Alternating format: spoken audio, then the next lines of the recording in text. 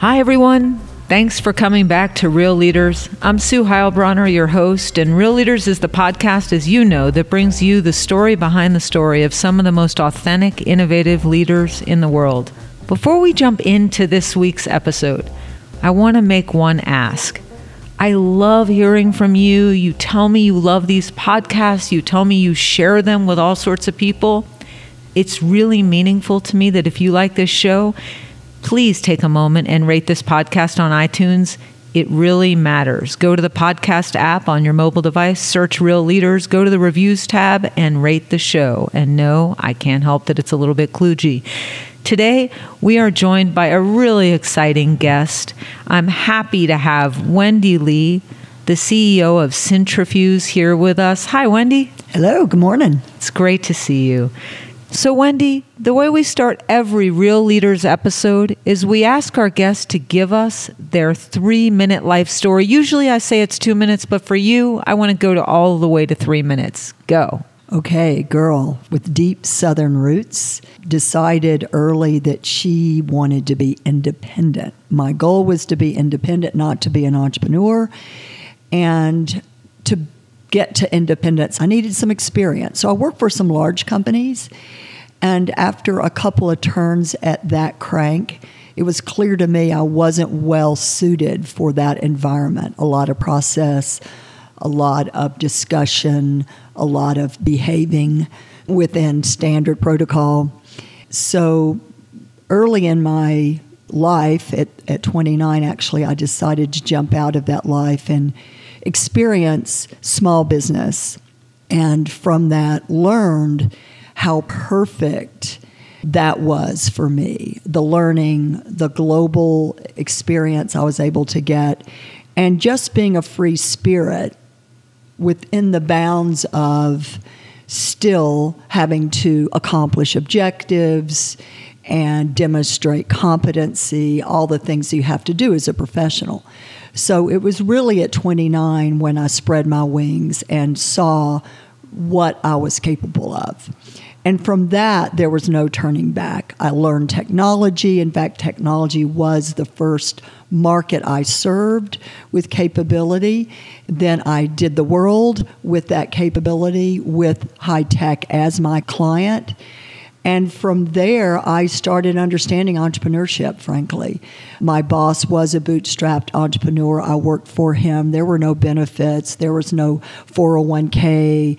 It was just he and his wife and myself delivering magnificent capability to these large companies. And after 7 years at that, basically getting my groove on as a young Southern woman with her first passport, first time traveling, I said, this is good, but I think better could even be my own thing, meaning my own company. I had no idea what that meant. I remember taking a class at SMU to teach me, and the rest really is history. I popped out of that environment, that company, not as gracefully as I could have, frankly, but we parted ways. I fell in love, went to Europe, and started working for another company, then my own. And from that experience, learned what it was like to be in the dark night of the soul as an entrepreneur. This was not a venture-backed business. Nonetheless, everything was on the line, including the satisfaction of very large customers like IBM and HP and Cisco and SAP and Oracle, the largest tech companies in the world. So if you did not deliver, you were not continued as a provider of that service. At the end of the day, I never really thought of technology being a driver of anything as a young woman. I never thought about being an entrepreneur as a young woman. I was driven to achieve the potential I knew I had as a human being and then as a professional, and I knew I wanted to be independent. And I will say that all strengths can become your weaknesses. We know that fully. And now in my early 60s, I can say mostly those strengths have served me well, and then in a few cases personally they have not. But that is my 3-minute review of history on the professional side. Got it. So there's plenty to dig into there. But before we do that, I just want to get clear with folks who might not know you as well that 2 years ago or 2+ years ago, you moved in some ways away from operating roles in fast-growing startups to this role at Cintrifuse. Can you just talk a little bit about what Cintrifuse is and what attracted you to that role? Because it might have been unpredictable for people who pay attention to your career. Yeah, thanks for even asking that question. First of all, I invested in Get Satisfaction and was leading that company for three and a half years. Fast growth, raised a lot of money, and came to a point where I really felt, we all felt, not just me, that it needed a new leader. It was at that stage in its life cycle, it needed a new leader. And I prepared for a long time for that change. So I was really open to whatever came next. I wasn't at a stage in my life where I needed to plan that so much. It's not that I didn't think about it, but I didn't go to a session to plan it. You know, I believe in serendipity. Many of us do in this industry. And I stayed open to whatever was coming up. And that was my 60th birthday. And I only mention that because that's a pretty important milestone. Maybe all birthdays are, but for me, this one was especially important, or that one. So I had developed a unique attachment to Cincinnati because of Procter & Gamble. At Get Satisfaction, P&G was our largest customer. Therefore, I went there on a regular basis, both as a CEO and as the VP of sales, so to speak. And I would take a red eye in from San Francisco. I'd stay at a very cool hotel called 21C. I'd go to P&G and come back here, which was home in San Francisco. And so while there, you know, I got the vibe a little bit, and I got to know some of the folks in the startup community and many folks inside P&G. And so I just knew enough to be dangerous. And what I saw about that place and that time was a lot of potential. And it reminded me a tad bit of when I lived in Boulder in 2000 and whatever year that was, 3 or 4 or 5, I even forget. Right. But not enough for me to act on it, right? It was just that. It was just a thought. I do know how to manifest things, but it was just that thought. So I came back, and then the opportunity was put on the table from then the CEO of P&G, Bob McDonnell, who now runs the VA administration for Obama. But when it came up, I'm like, no, that's not it. And then I let that settle a bit, which you get to a certain age and you don't feel so needy of reacting and responding, because if it's right, they will wait, and you will too. So that's how it happened. I mean, it was completely, there was an opening. It would be like a board seat. You know, there was an opening, someone mentioned your name, and then I went there several times to meet them. I had a chance to meet Steve Case. I got to meet the community. I thought, this is interesting. Now, why was it interesting? That's how it happened. The why is different. So it goes back to something I'm confident I was raised with, that over these many decades now, that it's central to my being. And that is, I'm addicted to the potential of things, including myself, the potential of myself as a human being, the potential of businesses, like the one I fall in love with many businesses, but one I fell in love with early was Get Satisfaction, without really understanding all that meant. You know, I fell in love with the potential of what it held for consumers more so than businesses, more so for consumers than investors. I fell in love with that potential. I fell in love with the potential of Cincinnati relative to an economy that could exist there, like I saw created here in Boulder. So it was really, the why was the potential, not understanding, not someone like Get Satisfaction. I didn't really understand the details of it, right? I saw the whole of it, and I thought, oh, that is so interesting. Let me jump into that and work on the detail of how that could then become that which it deserves to be, which is a large platform for consumers to express themselves about products and services they care about, or a community that's surrounded by traditional business that so is prepared for the next generation of business leaders. That's why. Okay. As I listen to you talk about your history and some of your tendencies, so the notion that behaving wasn't really your skill set in a large company, and that when you found small business and startups, you were able to be more of a free spirit, which feels more like an essence quality of you. What I notice about you going into a rather traditional or more old line with many more big companies, a community like Cincinnati, and injecting your spirit into it. I've heard you talk about how you need to be connected to the government. You need to be connected to big co-executives. You need to be connected to the startup community. You need to deal with real estate issues and social and economic issues in this community. To me, your role sounds even harder vis-a-vis behaving than it would be to work in a large company. So have you changed, or am I misreading the demands of the role? Excellent question. In that way, I won't say it's harder.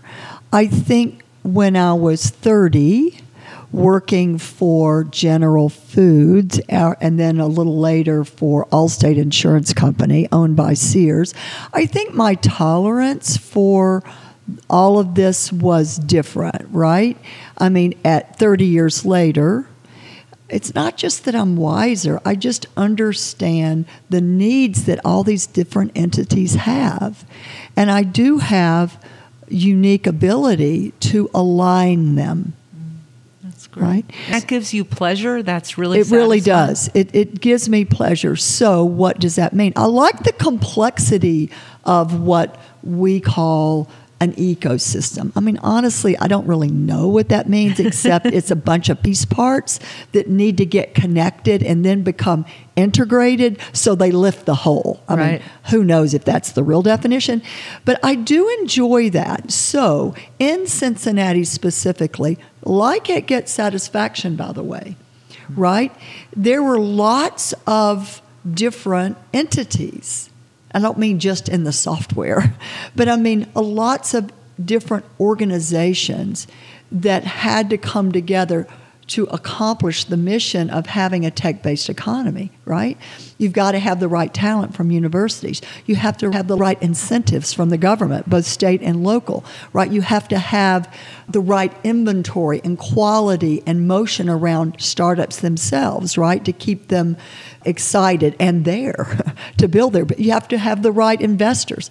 So it is kind of weird how perfect it was for me at this time in my life. That really makes sense. I see the parallels. But the time, I remember you saying that you had meetings with clergy in Cincinnati, and I thought, wow, this is a broad-reaching job that you're doing, or you're making it that way. I mean, I think a different person in that role might not take on as much as you've taken on, might not do Techstars FounderCon in Cincinnati. Well, now this is interesting.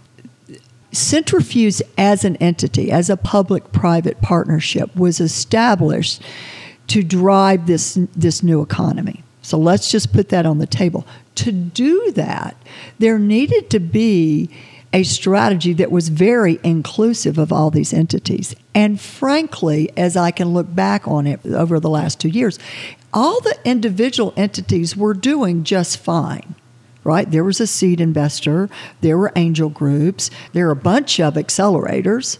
The brand were very high profile, others not so, but doing good work.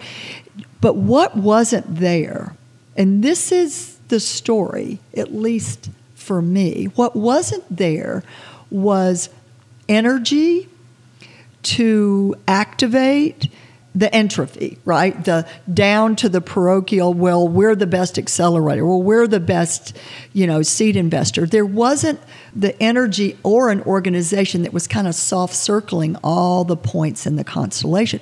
That's what Startup Cincy did. And that's why we kind of harnessed that hashtag to create the tent.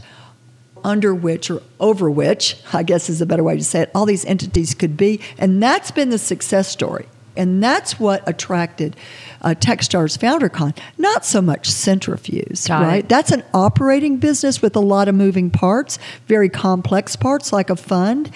But if you're going to go do community development work, right? If you're going to build an economy, you have to understand all the points of the economy, right? Yep. And so in a place like Cincinnati, where religious institutions are a non-trivial part, then you got to understand the part they play. Got it. When you've lived in San Francisco, you've lived in Boulder, you've lived overseas, what has living in Cincinnati for 2+ years taught you about yourself? Oh, so much. That's my favorite question of all. Do you know, I have not ever really found a community. Huh. And while in Boulder, several years ago, over a decade now, I think the intention was for this to be a home and a community. It didn't turn out that way, which wasn't a professional imperfection of it. It was a personal situation that I went through. And so therefore, it didn't become my community, at least at that time. So the learnings about being in the Midwest and being in Cincinnati around community have been significant. Here's why. These people, my peeps in the greater Cincinnati region, which, by the way, includes northern Kentucky and Indiana. So this is not the city of Cincinnati. It's more far-reaching than that, which is kind of cool, right? Because it's a lot of different subcultures. Yeah.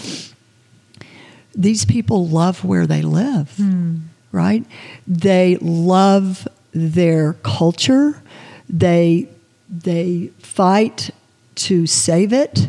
Their architecture, their symphony, which is in the top 5 in the U.S., their ballet, which is magnificent, their opera, their Shakespeare. So they have this desire to make the community culturally enriched in that way. Now, I'm not sophisticated when it comes to opera and symphony and all that, but I'm amazed by the investments they make to keep the quality of that dimension of their community high. I mean, it's really stunning. There's that. And there's all the different elements of the community, and they're so close, even as they're so different. Remember, we are a swing state like Colorado. Yeah. So we're red and blue. We're rich and poor. We are black and white. Right? We are small business and big business, and now we are startup business. So there's something about that Ohio Valley that really supports the diversity of all these things. And then, though, there's also something about it that kind of gets stuck in its special juices. It's so safe and secure, right? And sophisticated in its very defined way that it's like people don't even want to look outside in some ways. And the only thing I've done that I think is special for them is I've just opened up the windows to let the air come in more often, right, especially as it relates to the kind of work you and I do, which is business building from scratch work, which is venture-backed startup work. Those are some of the things you've learned by being there. Mm-hmm. Have you learned anything about yourself that was unexpected by being put in a situation where you live somewhere new in the Midwest? Well, what I've learned about myself is that I'm just a complicated chick and that I can be like them. Huh. Right? What does that mean? Well, there's some traditional business stuff that I get to do a lot. I have to do a lot. I kind of enjoy that. I didn't as a 30-year-old, as a 25-year-old. I'll put up on my fancy outfit, my expensive suit, my high heels, and I'll go down to our Queen City Club. And remember, I'm their age.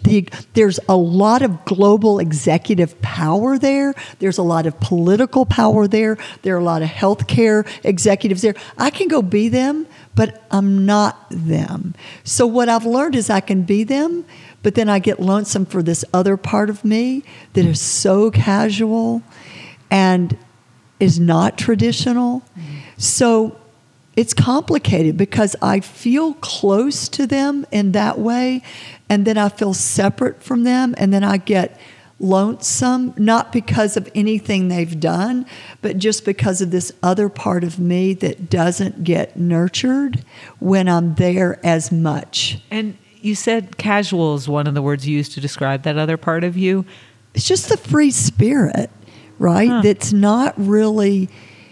It's like putting on face paint and going on to a Halloween party, right? You know how to do it and you want to do it because it's part of your job. But then at this stage in my life, I really need to work on the potential of me, and that the bigco part of me is very well developed and has been reconnected being there.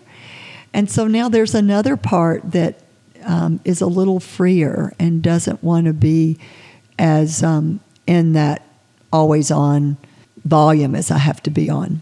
You talk about being from the South, and I actually, the most important person in my life was my grandmother, who grew up in Mobile, Alabama. She was born in 1907. She ended up going to college in the Northeast. I mean, there are news articles in the Mobile paper about her drive, her drive down the roads, not her drive personally, but probably she had both, to go to Mobile. And she was married 5 times, and all 5 husbands died. Which means, there wasn't a 6th, because that was pretty risky, but for the man. But we always joke that she just had this incredible charm, and part of her getting married, she lost the love of her life when her children were very young. She was very pragmatic about it. She was a woman. It was the, early 40s, and she needed to have someone to support her family. But her charm and her ability to engage other people and her training to me about asking good questions and drawing other people out actually is even, I've never thought about it, but it's present in this podcast. It's why I love this podcast so much. You talk on your LinkedIn profile about being from the South. And I just wonder, what have you taken? What's still in your essence that comes from the South? Grit, right? But also in the South, in Mississippi, and that's deep South, right? Alabama is too, by the way. So I can relate to. I was going to say Alabama's not New York. Alabama, Mississippi, we got it going on there, right? In deep South, the stories, right? Stories that come either from observing, not stories that were told to you so much, but stories that you observed while at church or at school, or in my case, a cocktail party, watching my grandmother or my grandfather interact with other coaches from the SEC, right? I was the oldest grandchild, and I was very observant. And my mother was very young. She had me when she was 17. And so I had a lot of moms because of that. But I think the South for me was about observing and converting those observances and those interactions into stories that could fuel me and fuel my own ambition, right? I always had big ideas about who I should be. Did that come from someone, do you think? Or?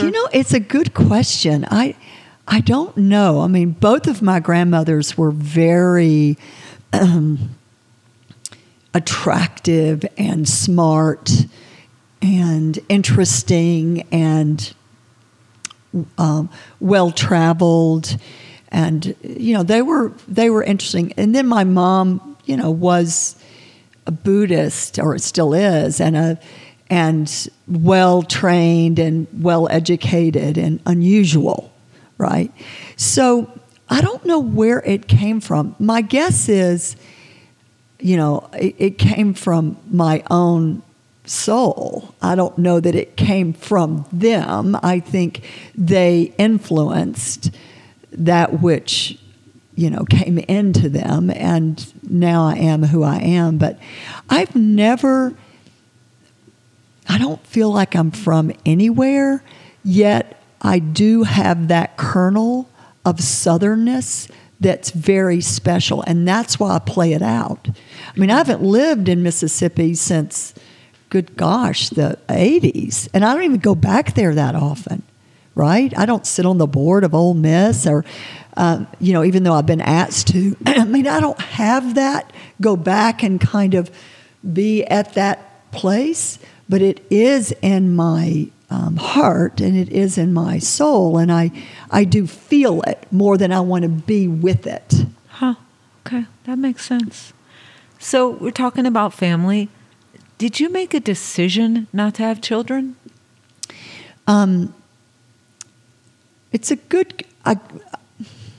I don't know that I decided not. I mean, I've been pregnant several times. I've had a couple of abortions, and they were very specific to that situation and that time, right? So I guess in that way I chose, right? I mean, that's a choice, right? And it wasn't like I was, sick and had to do that. I mean, I made a choice.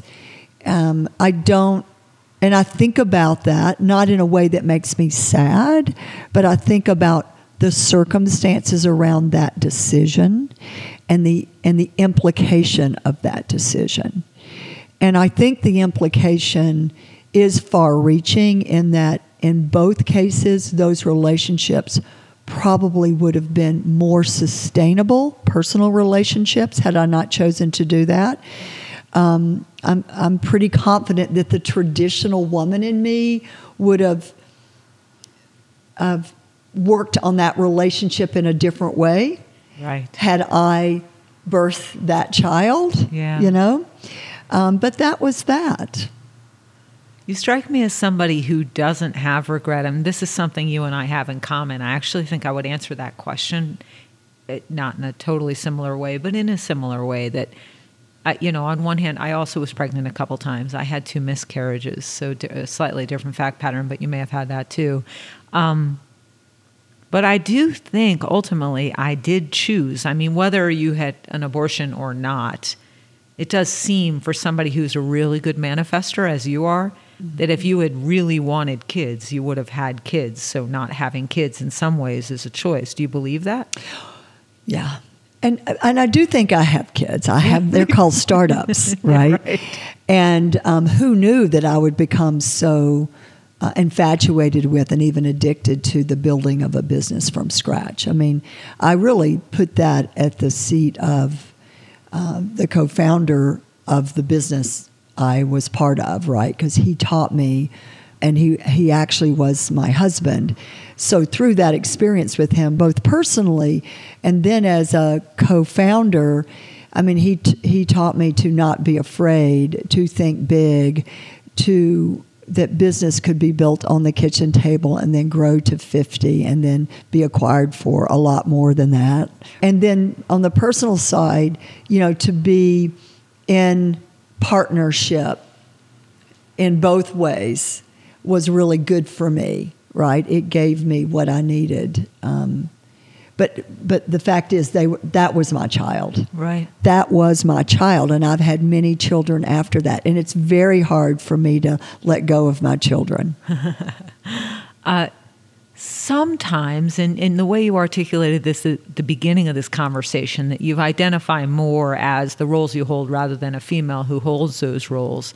I feel similarly. I've talked a lot about that. But sometimes I feel almost unqualified to make some kinds of decisions. Now, I happen to run an organization that's focused on female-led companies, which is a choice, completely a choice, although it doesn't always feel that way. Sometimes the fact that I don't have kids makes me feel like I miss the most important, relatable fact between me and women generally who are in leadership. Like, I can say a lot of things, judgments about what it looks like to be a female in leadership and choices that feel right for women in leadership. But I actually ultimately don't have what I don't know, maybe because I'm outside of it, maybe because I don't have a kid. I think geez, oh, Pete, this might be the single most important thing to happen to humans, women and men, having a kid, and I don't have it. So can I fully understand where women are coming from? Have you ever had anything like that thought? A few times when I've managed large organizations, which has not been that often, by the way, but when I have, or even in smaller organizations when colleagues have had children or adopted children, and I think, okay, are you really compassionate enough for what that is? What the struggle or stress or multitasking or whatever, are you really? Do you really get that, what that person is going through? And so there's sometimes I feel that way. But there have been lots of things I've nurtured. Right. So, not to be completely out of the box, but when you're nurturing others, be it your family and friends, I know it's different from birthing it, but I think that same issue is there. You need time to nurture that thing, right? That relationship, that project, that whatever that is. And I mean, we are fortunate, this gender called females is fortunate to have a very strong nurturing gene, right? I'm not saying men don't have it, but we all know we have it more distinctly. And that has to work. It has to do its work. So sometimes that gene is applied to birthing another soul, and other times it's nurturing something else. Yeah, I think that's great perspective. You talked about your drive when you were young to be independent. Mm-hmm. What did that mean to you then, and what does it mean to you now? Yeah. So in the early days, I just wanted to go have an outfit and buy it on my own. I wanted to get on the bus and go to the store and get an outfit to go wear to the birthday party. That's it. I didn't want to have to ask anyone for money, for a ride there, for their point of view on what I should buy. I just wanted to do that on my own. I was born bossy and independent. Right, I just was, and maybe that's just my soul's deal, right? And it's a good thing I'm the oldest, so I could help my mom with all the things that needed to be done. Over the years, I wanted to, just make my own decisions and, have my own money and feel accountable and responsible for my own potential. And that it really was that simple. And then, I never was money motivated. I never thought about being wealthy. I never thought about being rich because of what was in my bank account. I just thought about not having to ask others for anything. That's very different. Totally. I just didn't want to have to ask permission. I didn't want to have to ask others, can I go? Can I do? Can I experience? Can I explore? Can I afford? I just wanted to do it on my own. And so it didn't equate to an amount of money or a status per se. It equated to a way of being. I want to eat when I want to eat. I want to live where I want to live. I want to wear what I want to wear, right? And I want to be able to take care of that financially, however that means. So you talked about an awareness that your strengths have a high side and a low side, or a shadow side, if we want to get really hippie for a second. Yeah. This is a great one, independence. So how has independence been of service to you? And how is this independence streak, which sounded like it started long before you were allowed to get on the bus, how has it been a disservice? Oh, well, the way it's been of service would, you could go on for a long time. I have what I have, and I am who I am, and I've worked hard for it, and I've created it, and I'm proud of that. I recognize myself for not just being a hard worker, but for thinking through what was required by me at all these different stages. And I mean that personally as well, because I've taken a lot of risk personally, not just risk in business. So all those risks have been under the umbrella of independence, and they have paid off mostly. And all have in some ways, so I can't even see the downside of that. But here's how this independence theme or gene has not worked out so well. Let's be pragmatic first. At a board level, sometimes investors or just board members, they don't even know how to approach me, because I sound more clear or clearer than I am sometimes, right?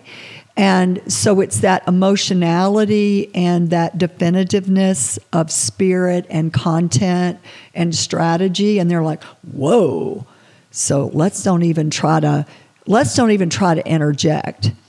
And I do think that happened a lot at Get Satisfaction, where I could have used more guidance than I allowed myself to be open to.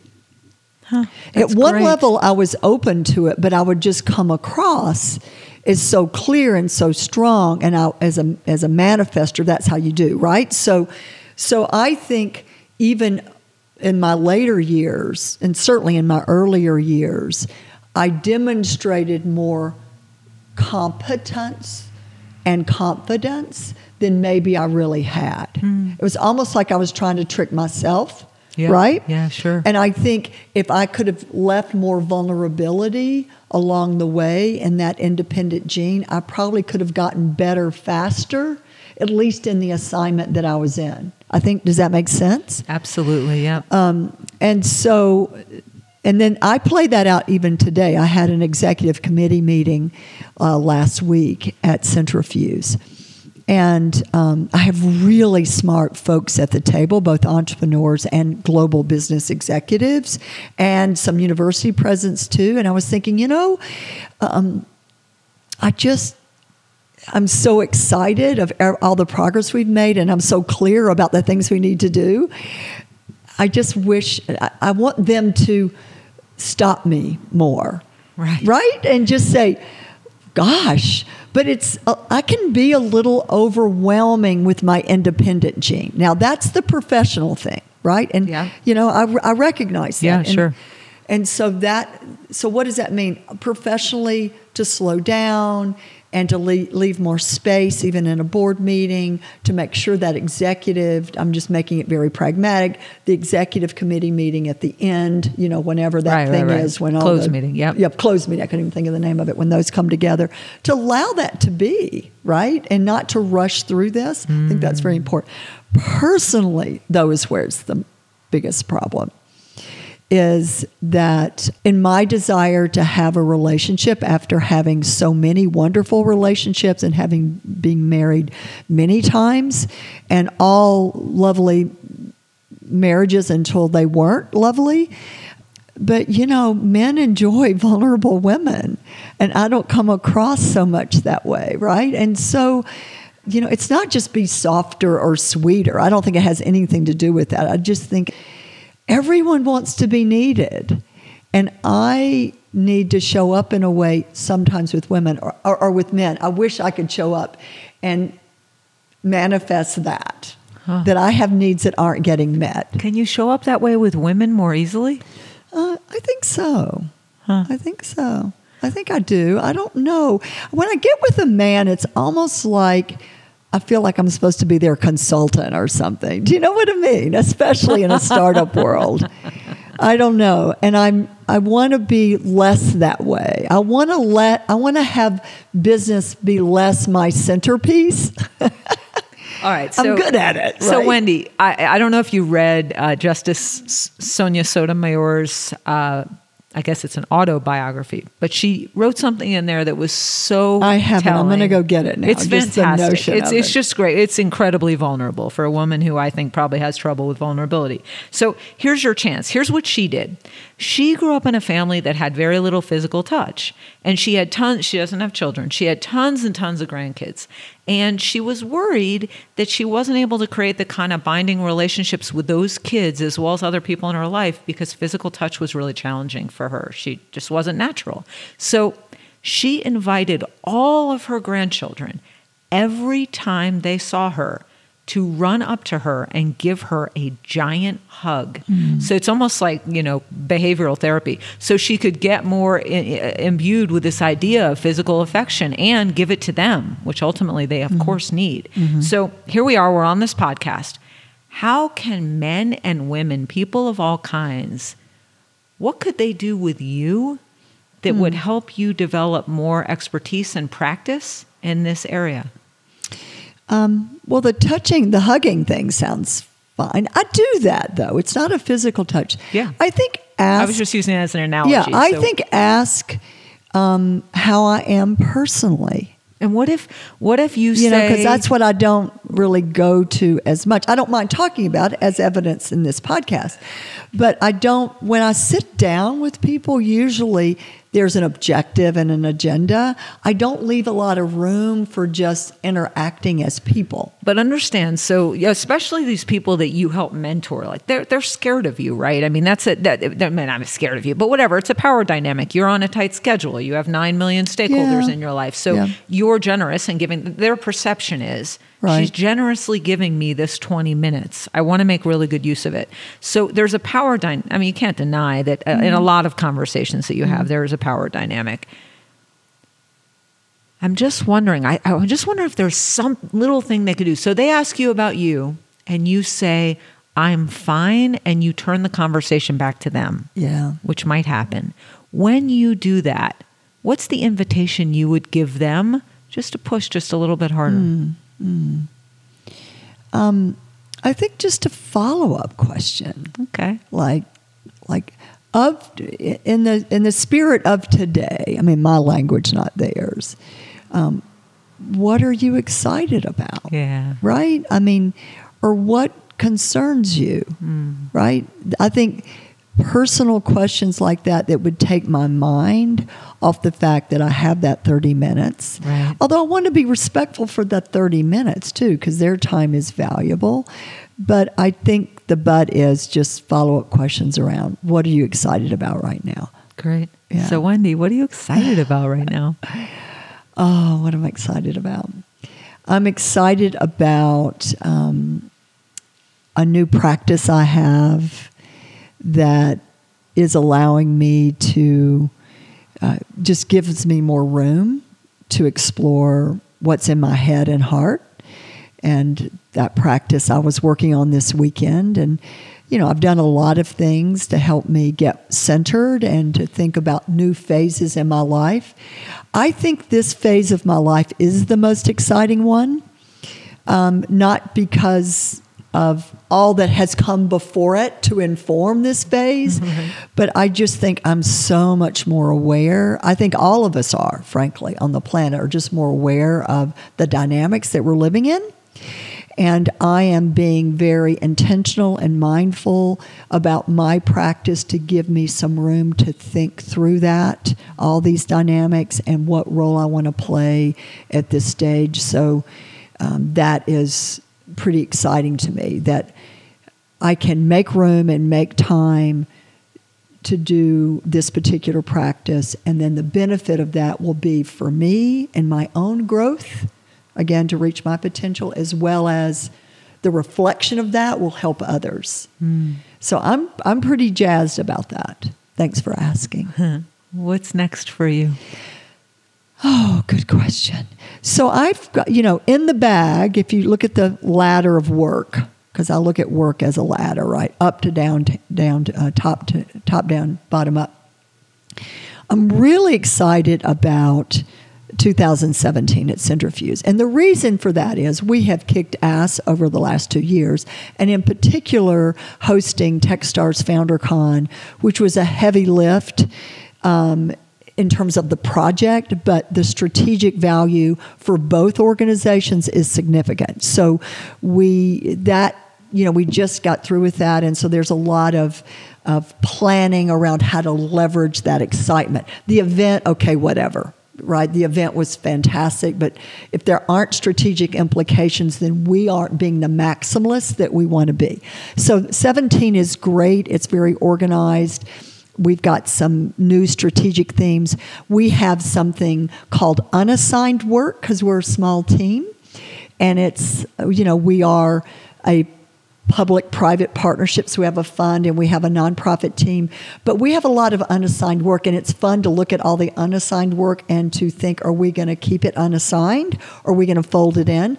So I'm excited about the work of 2017 at Cintrifuse and Startup Cincy. That's number one. I'm excited about some creative projects that I'm working on. And, I love, as much as I've lived in 3 countries, 5 states, and this is my 34th address in Cincinnati, I do feel like home, it kind of circles me, and I find it, and I kind of make it wherever I am. I am transitioning a little around that and trying to configure more specific home spaces. And so I'm working on a creative project around home, which is fun. That's number 2, and that's a real creative project. It's not hard work. It's not like a milestone and a budget and all that. It's just fun. So I've got that going on. And the third thing is I am going to do some new board work. I sit on some awesome boards in Cincinnati, 2 very important nonprofit boards, the Symphony Board, which I've learned a lot from, and a healthcare board, which is fantastic, and then my own, and then I sit on another venture-backed board here in Boulder. But I'm going to add one board that really is interesting and I'm excited about. I won't announce it now, but that's coming up, and it's pretty cool. And then I'm going to look for one public board, because I can learn a lot by applying my most recent experience in bigco innovation and startup business building to a public board. So there's some board work. So here's the summary. Get excited for 2017 in Cintrifuse, work on a creative project, take on one new board that will be directly applicable to the work I've done in Cincinnati, and then maybe a public board if I get fortunate enough to have that. And then I am actively going to have love in my life and doing the work required to attract a new relationship. That's what 2017 looks like. That sounds pretty good, Wendy. Thanks for sharing that. My pleasure. Thanks for joining us on Real Leaders. Thanks to Wendy Lea for really showing up for this podcast and sharing some really, really interesting aspects of her history and the lens through which she looks at what she does day to day. As always, Real Leaders is brought to you by Mergelane, the accelerator and investment fund for startups with at least one female in leadership. We have an accelerator class and multiple women's leadership camps teed up for 2017. Learn more at mergelane.com. Real Leaders also is sponsored by Anton Collins Mitchell, a Colorado-based audit, tax, and general accounting firm. Find out how ACM can help you and your company with accounting needs at acmllp.com. Thanks for being with us this time, and we'll see you at the next episode of Real Leaders. Have comments, feedback, questions for me? You can always email me at sue@tellsue.com. See you next time.